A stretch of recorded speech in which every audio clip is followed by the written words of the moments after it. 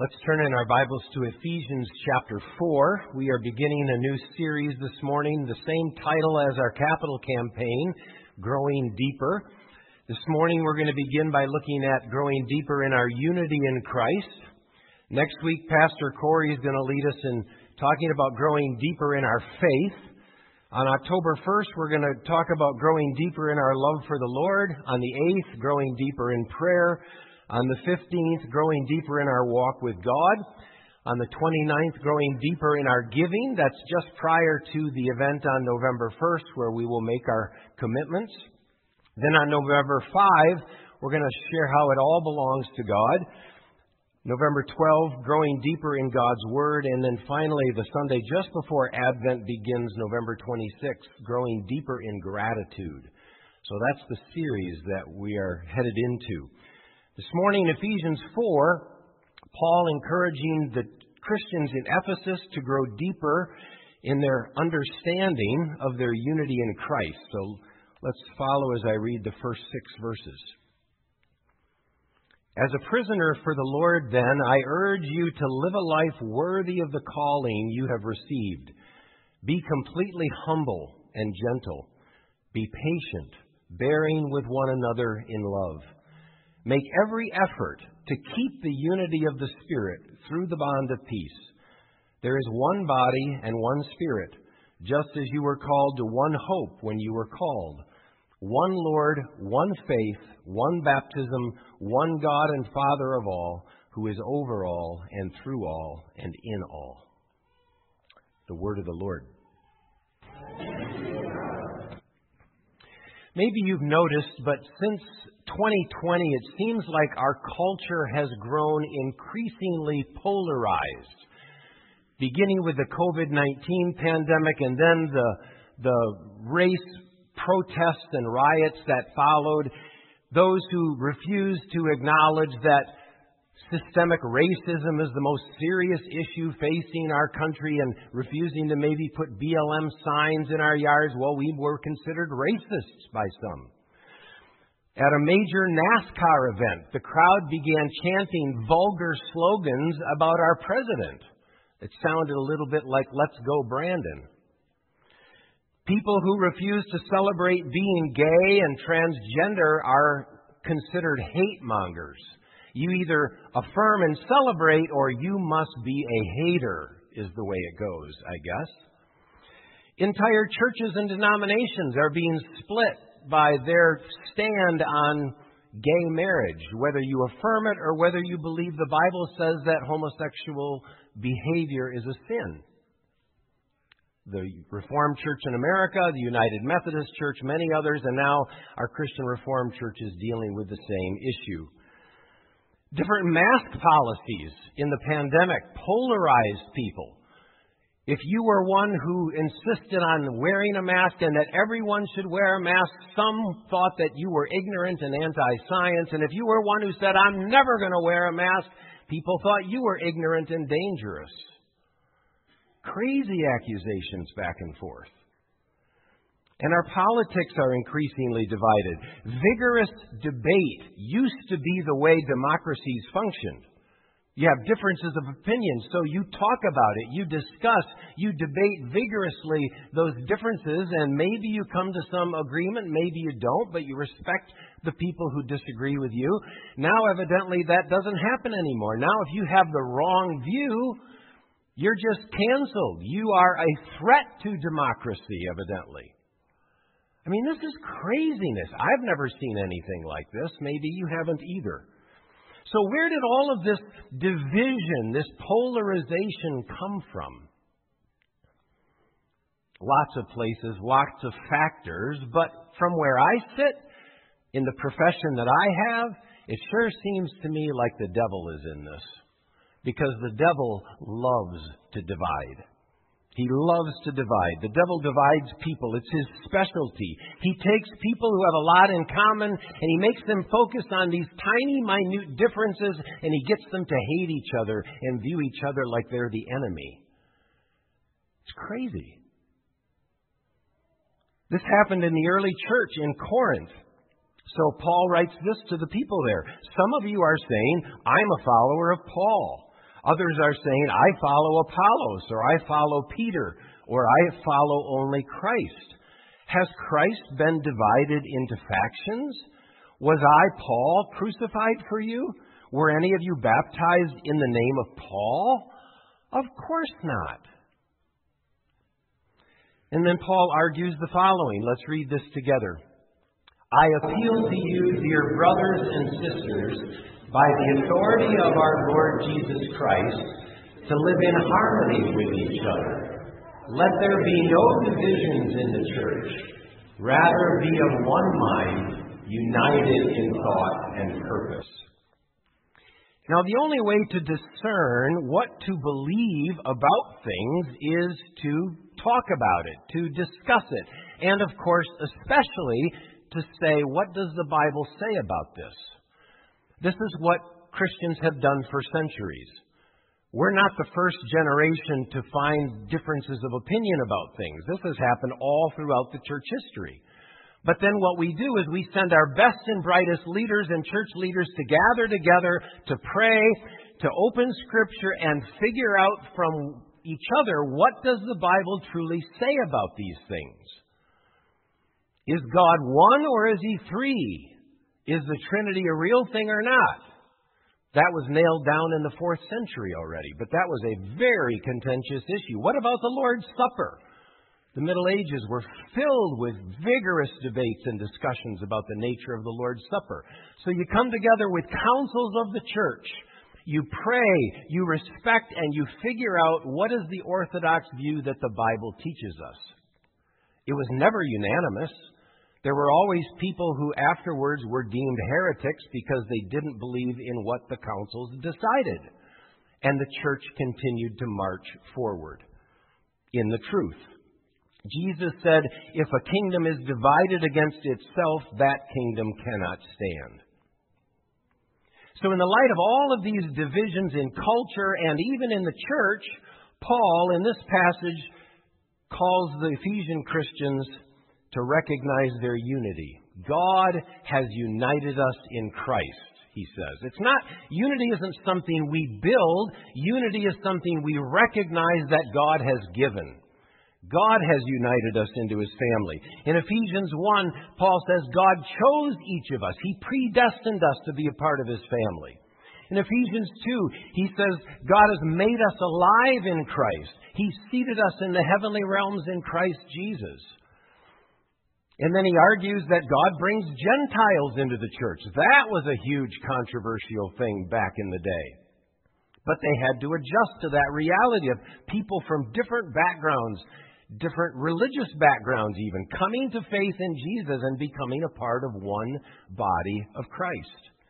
God is the one behind doing that. Our job is to recognize that and not bring unnecessary divisions into the body of Christ. Our job is to celebrate that God has brought us from a kingdom of darkness into the kingdom of the Son He loves. And then Paul goes on to point out all that we have in common. That's most of this text. In verse 4, he argues there is one Spirit. The Holy Spirit is the one at work behind the scenes. We don't see Him, but He's the one who convicts you of sin. When you begin to stray, it's the Holy Spirit who's the one whispering in your ear, don't go that way. And then when you fall into sin, He's the one who makes you feel badly about it. It's a gift from God that you feel convicted for sin because He doesn't want you to keep walking in that way further and further away from God. He wants you to come back and to receive God's forgiveness for sin. That's the Christian life. There's one Spirit. That one Spirit leads us to repentance and faith. That one Spirit teaches us what is true and what is not. That one Spirit helps lead and guide our lives to walk in God's ways. Paul goes on to say we have one hope. Now, if Paul is referring to our hope about the future, Christians are all over the map with what we think is going to happen. What's our hope for the future? Our eschatology these days in the Christian church is very much divided. There are some who say we're going to have 7 years of terrible tribulation. And some say we're going to have a 1,000-year reign of Christ where it's going to be near perfection right here on earth. And others say, no, there's going to be a rapture where all of God's people are going to suddenly be raptured out of the world, leaving all the unbelievers behind. And then others argue about the Antichrist and who that's going to be and what that's going to be like and what the Battle of Armageddon is and where it's going to take place and when exactly the world's going to end. Books have been written on all of this, taking various positions as Christians vigorously debate these things. Debate is good, but we certainly don't all agree. But that's okay. Our hope isn't in all of these differences. Our hope is that Jesus Christ will come again. Amen? He will come again. Those who are dead will rise to new life. There will be a final judgment. We will all live with God as God's people in a new heaven and a new earth. Those are the things that the Bible teaches us that forms our future hope. And it was all by grace. It's all given to us by grace. Thirdly, Paul says in verse 5, we have one Lord. Back in the days when train travel was the easiest way to cross the country, a pastor by the name of Harry Ironside boarded the train in Minneapolis, not feeling that well, traveling to Sacramento, California over several days. In the morning, as was his habit, he got out his Bible and had his daily quiet time. And as he was reading his Bible in the berth of that train car, a stout German woman passed him and said, "Is that a Bible?" And he said, "Yes, it is." And she said, "May I join you?" And so she went and got her Bible, and they together began to read Scripture together. Then a tall Norwegian man walked by, and he wanted to join them, so he got his Bible, and then it was the three of them. And the group continued to grow over the course of that train ride, over several days. Every morning the group got bigger until there were 28 people across that whole train who every morning were gathered together to read Scripture together and sort of share a daily quiet time. They got to the end of the trip. The train was at Sacramento. Everyone was getting off, and the German woman looked at Harry Ironside and said, "What denomination are you from?" And he said, "I'm from the denomination of King David." Well, she was a little perplexed by that. "I didn't know King David had a denomination." And Harry Ironside said this, "David wrote, he was a companion to all who fear God and keep His commandments." And the woman agreed that would be a good denomination to belong to. One Lord, one faith, Paul affirms in verse 5. Lots of different opinions, of course, about various minor doctrines of the faith, but we all believe in the certain truths that are stated in our creeds, in the Apostles' Creed, the Nicene Creed, the Athanasian Creed. Those were the documents worked out at some of these major councils of the faith that state this is what it means to be a follower of Jesus. This is what we all subscribe to, even though we work out some differences on the side. It's one faith. Even though some of us baptize babies, while others insist only those who are believers should be baptized, we all say there is one baptism. One baptism. In our tradition, we sprinkle a little bit of water on the head of a child or a baby in many cases. In other traditions, they immerse someone fully under the water in a lake or a tub in their church. But we all say there's one baptism. Baptism is that sacrament of the church that is the sign and seal that we belong to God's family.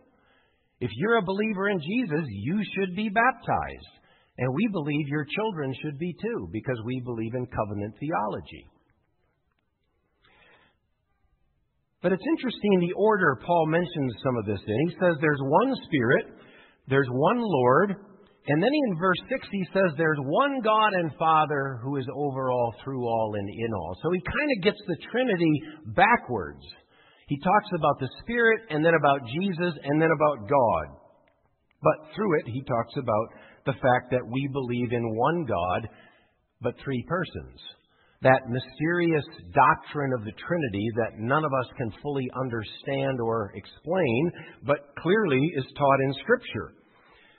God is the one with the plan of salvation. Jesus is the one who implements that plan by giving himself, dying and rising from the grave, and the Spirit is the one who helps us believe to make it effective in our lives. There's a Heavenly Father over all. Whether we worship in African huts or in European cathedrals or in Chinese house churches, we are all members of one family together. One family, one Savior, one God. So God has established all of this. He's chosen us. He's included us in His family. People from all wide variety of traditions and tribes and languages and cultures. And then Paul says our job is to keep the unity of the faith. Keep the unity we have in Christ. Because in that early church in Ephesus, there were lots of different people. There were Jewish backgrounded people who believed in Jesus, and there were Gentiles who believed in Jesus. There were slaves and there were free people. There were wealthy people and there were poor people. Lots of differences among the people in that church too, and yet Paul said, focus on what you have in common, not on those little things that are different. And we have to do the same. So when we drive past a church of a different denomination, I hope you pray for that church, and I hope you pray God blesses that church. Because we're all on the same team. Even if it's different denominations, we are all on the same team. We're all about the same business. We're all of the same body. So we should talk respectfully about people who go to those different churches. They're not our enemies. We're not in competition with them. We're on the same team hoping to win our whole community to faith in Jesus. And whether they go to their church or ours, praise God. These people have come to faith and are in church. Our focus should be on our unity in Christ. So Paul gives us some tips for how to do that. The first thing he says is in verse 2. Let's read it together. Be completely humble and gentle. So we are to be humble and gentle. One of the unique features we have here at Hillcrest is we worship in two different venues simultaneously. We worship here in the sanctuary, and we have a whole group of people every Sunday worshiping in our gym, which we call the Hill. One worship service, two different venues. We can't let that minor difference divide us. So I want to do something this morning I've never done. We tested the sound. I think this is going to work. But I'm going to keep preaching this point. But as I preach it, I'm going to make my way over to the hill. So if you're watching on the screen, I'll disappear for a while, but you can just keep listening, okay? But the message that I have for those of you here in the sanctuary is don't start to look at the people who sit in the hill as those people. If only those people would join us, our singing would be so much better. The problem is with all those people. Well, that's not the problem. We happen to have two different choices we offer people. That's a gift. Ada Bible built their church on that model. Different venues, different people, one speaker, one sermon. Churches do it all differently, but we're all one body together here at Hillcrest. Some of us are here in the sanctuary, some of us in the hill. As I'm walking into the narthex now, I'm coming into the space that we hope to renovate, and it's a great vision that our facility team has come up with, getting rid of some of this old-fashioned, outdated space that doesn't really work for us much anymore, turning it into a common area where all of us from Hill and Sanctuary together can come before and after services and enjoy coffee and fellowship with each other. It's a beautiful thing that we're raising money to do. And now as I'm coming into the hill, I'll flip the lights on so you can see me. I just want to say how great it is to see all of your faces. Because I don't get a chance to do this. I get to look at all the people who sit in the sanctuary every Sunday. And I know you're in here. And when there's a baptism, I quickly come in here and I get to see a few of you. And then I got to quick get back to the front of church. but it's good to see that you're all here too. We're all one family here at Hillcrest. Some of you like sitting in the hill. You like sitting around round tables. You like the informality of drinking coffee. It's easier to talk to people maybe that way. That's fine. What a wonderful thing. But don't refer to the people in the sanctuary as those people. You know, they're kind of buttoned up a little tighter. They kind of like that formality thing. It's okay. We can have different options and still be one family here at Hillcrest. That's who we are. We offer both.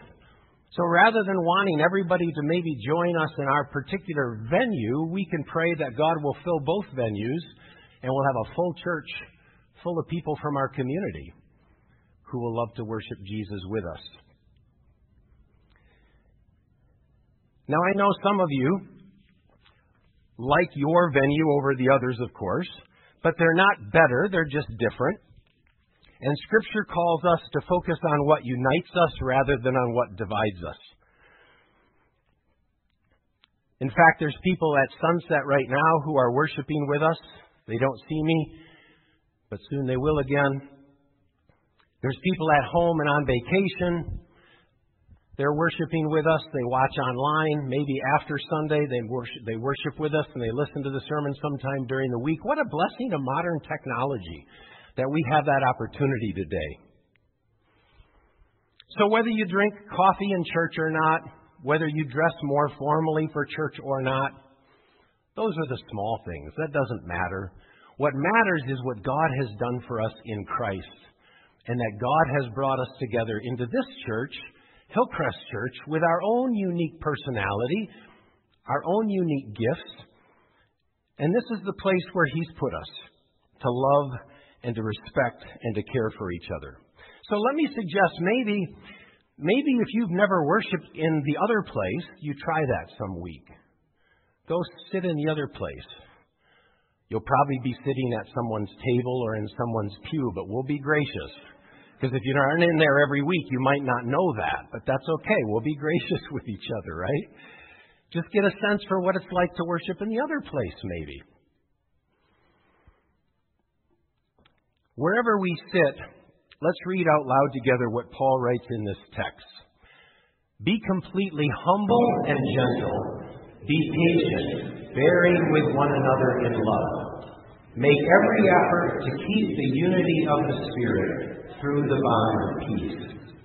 So beyond being humble and gentle, we need to be patient with each other. That word means to be long-suffering, to have a long fuse.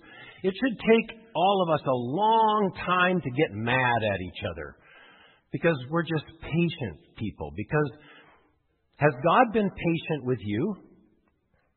He's been very patient with me. And for me not to offer that sort of patience to other people, that would just be wrong. We need to be patient with each other. Humility, gentleness, and patience ought to characterize our lives. Another way Paul says it here is that we need to bear with each other in love.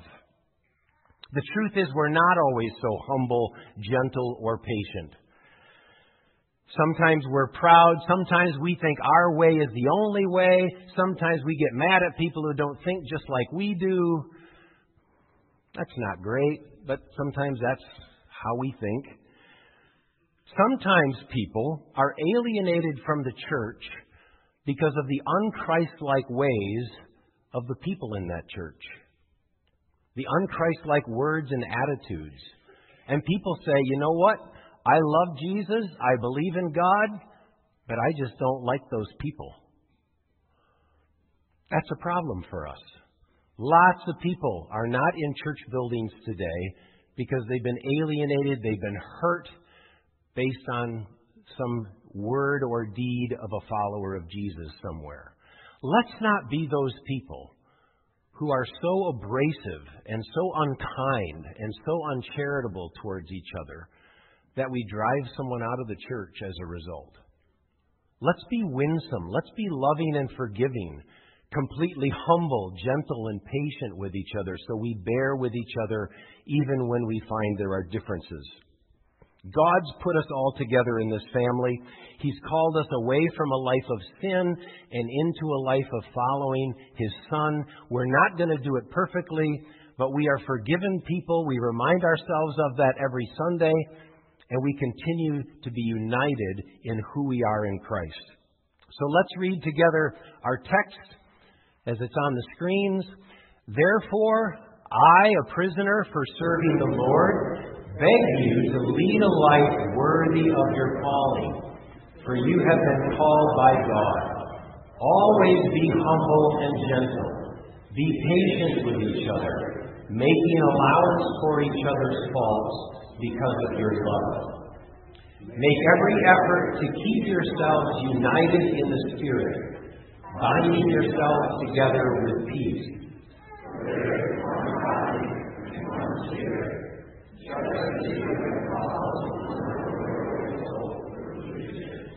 There is one Lord, one faith, one baptism, one God and Father of all, who is over all, in all, and living through all.